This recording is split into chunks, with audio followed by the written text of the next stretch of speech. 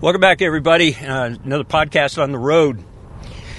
I've wanted to do this one for a while because it interests me.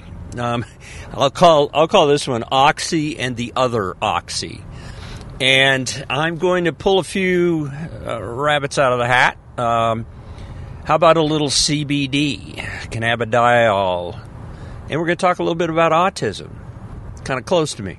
So, what are we talking about? Why does this have anything to do with pain management? Well, that's why we're a pain information show. This is stuff that is interesting. I think that applies to about anybody that's ever taken a breath on this earth, including our furry friends and others. And it's a part of our genetic engineering. What am I talking about? Well, of course, I'm talking about oxycodone, right? That is the singularly most requested drug in my armamentarium. Oxycodone, for some reason, just grips people. I've done a podcast on this. Go back and check it out. Oxycodone, if it's given in one form, it's embraced. It's given in another form, it's not really embraced. Okay, let's step back. Oxycodone, in the late 90s, early 2000s, in the form of OxyContin, brand name. Well, that's made some headlines, hasn't it? What that drug did, especially the early formulations, is it released 30% of the drug in the first 30 minutes to 1 hour. And it was marketed as having no ceiling effect. In other words, you could give it, get better result, just give more. Minimal street abuse. Oops. And it was marketed as one of these drugs that's going to be a contemporary breakthrough, because we're going to be needing to go to long-acting meds so that we don't have acetaminophen exposure. There's less pills. It's just ideal. Well, here we are. Fast forward 2020, and we've stared down the barrel of a demon. And did OxyContin lead us there? That's a tale for another day. What's the other Oxy? Well, any ideas?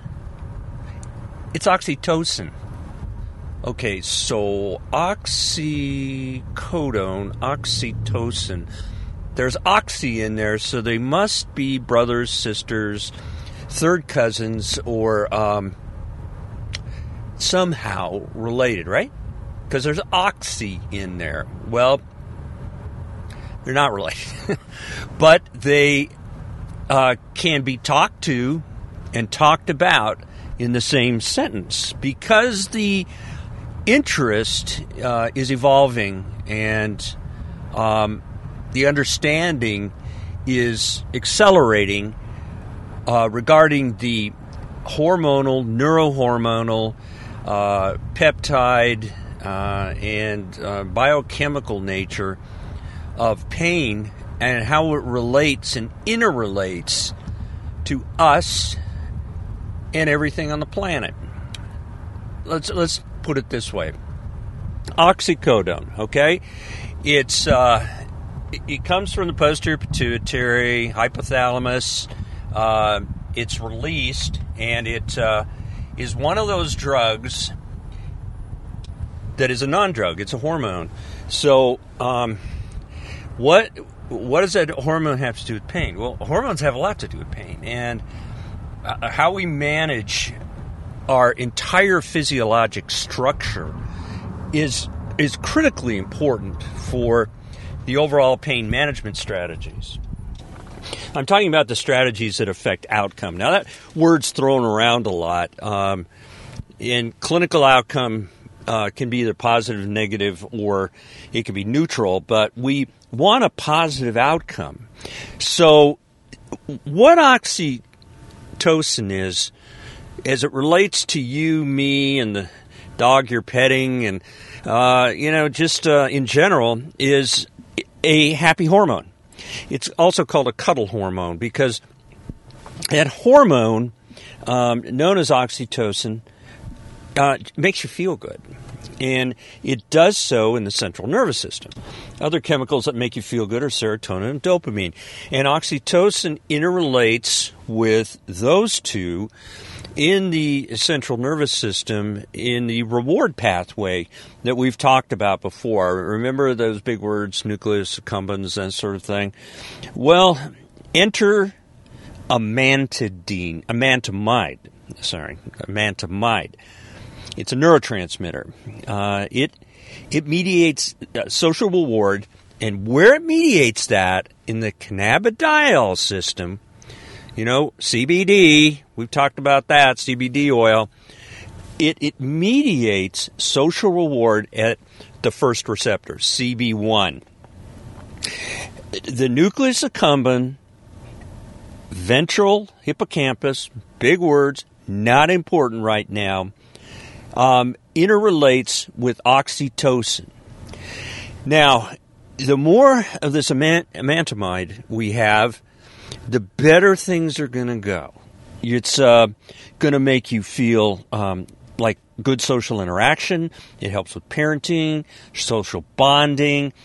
And we believe, and there are some studies that I have looked at that are very interesting. They're on the NCBI. That's the government website for these studies. It's free. You can go there.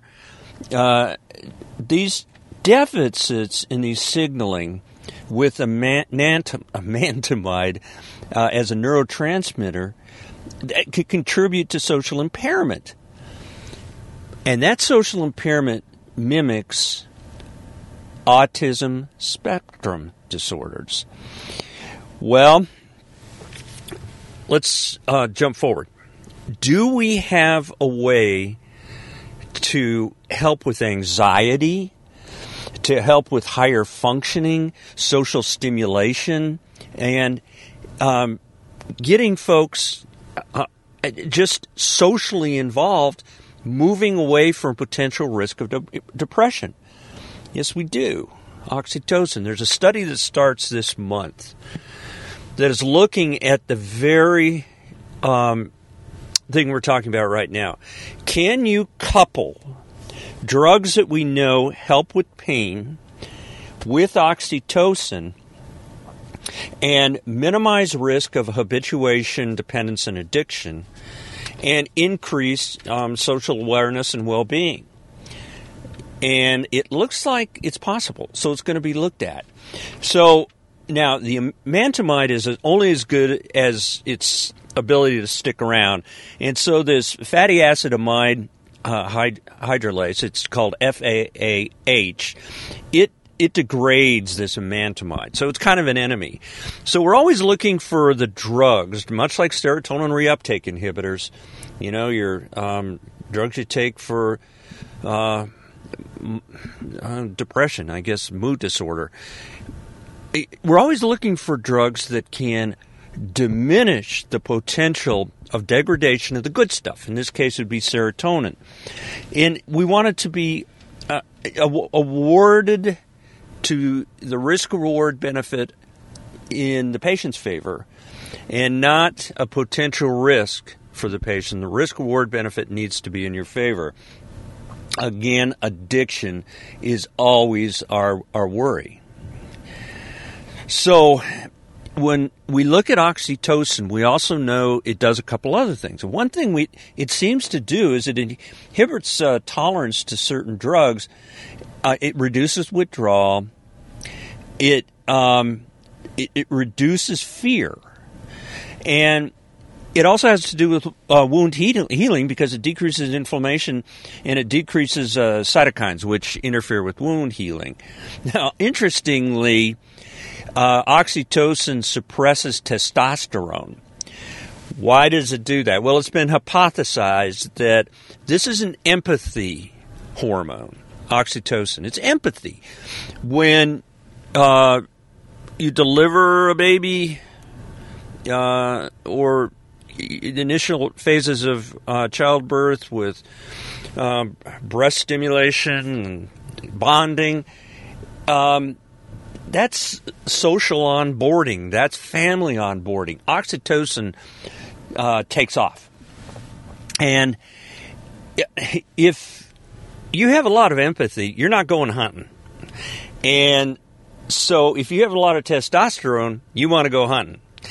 So that's what the theory is. It sounds like it's got holes in it, but I don't know. I'm going to say for right now, that's the best explanation I can give you. Okay, so what else does it do? There's this thing called conditioned place preference. And it really makes sense. This isn't too hard to understand. You're just going to feel better next to a fireplace and warm, cozy place next to the ones you love, as opposed to sitting on a cold porch. And when you look at mice, they do the same thing. They want to be next to the fireplace, around their friends, their cage mates they get along with. And so they always want to be in that place preference. That's what oxytocin does. It makes you go to your place preference, and adding the oxycodone may really push that forward. It's Pavlovian. The dog sees something it likes, the dog drools. It has to do with motivation and experiences. It has to do with reward. Okay, one little nutritional note. For oxycodone and oxytocin to be happy hormones and opioids, respectively, vitamin C seems to play a role. And so here we go into the nutritional issue that's so neglected. Vitamin C and its degraded products probably add additional activity here. All right, so let's kind of put this together. Oxycodone is a highly effective and sought-after opioid with high risk of dependence, high risk of habituation, high risk of potential addiction, which we don't need. Oxytocin may blunt that. Oxytocin may reduce withdrawal. So we may have an opportunity here to use oxytocin for clinical uses that goes beyond just sitting with an opioid as our only choice. Furthermore, the cannabidiol system, which we don't know enough about, and we're learning about it, it has different receptors. And the CB1 receptor looks like it has a lot to do with social reward and expression of social interaction. So oxytocin helps here as well through amantamide. That's that neurotransmitter. And if we can block it with a fatty acid amide hydrolase, that's FAAH, with a future drug, there are chemicals now that do block it. We may have a way to give low-dose pain med with minimal risk or reduced risk and get a happy hormone involved and a cuddle hormone and get a better outcome, period. We'll just call this a adjunctive therapy, just like gabapentin, just like NSAIDs sometimes. So there you have it, Oxy and the Other Oxy. They relate to cannabidiol receptor 1 and the autism spectrum disorders and social impairment might have something to do with the deficit here. So on the horizon, hopefully unexpected consequences will show us that we can have some improvement in autism by looking at these hormones, possibly hormone/low-dose opioid, and really try to express the physiology that's sitting in front of us and make lives better. So I'll leave it there. Visit us on paininformation.com. if you have another subject. This was a recommended subject, by the way, some time ago, and I picked it up. It's just fascinating.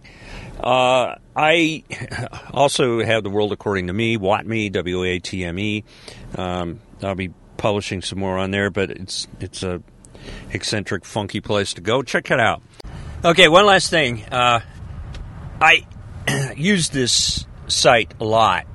I want you to check it out. If you're an employer, if you do hiring and firing, HR, anything like this, part of this podcast is informational, and this is good information. This is Judy Holmes.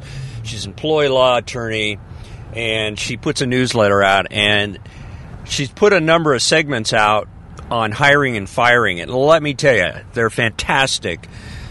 It's definitely worth checking out. It's called Best, B-E-S-T as in Tom, Staff, S-T-A-F-F, Ever, E-V-E-R, beststaffever.com. It's a free newsletter. Check it out. And if you download this newsletter and read them cover to cover, your eyes will get buggy. It's definitely worth doing. Listen, everybody have a good spring. Here comes spring. Yahoo! This bump in the road with the coronavirus.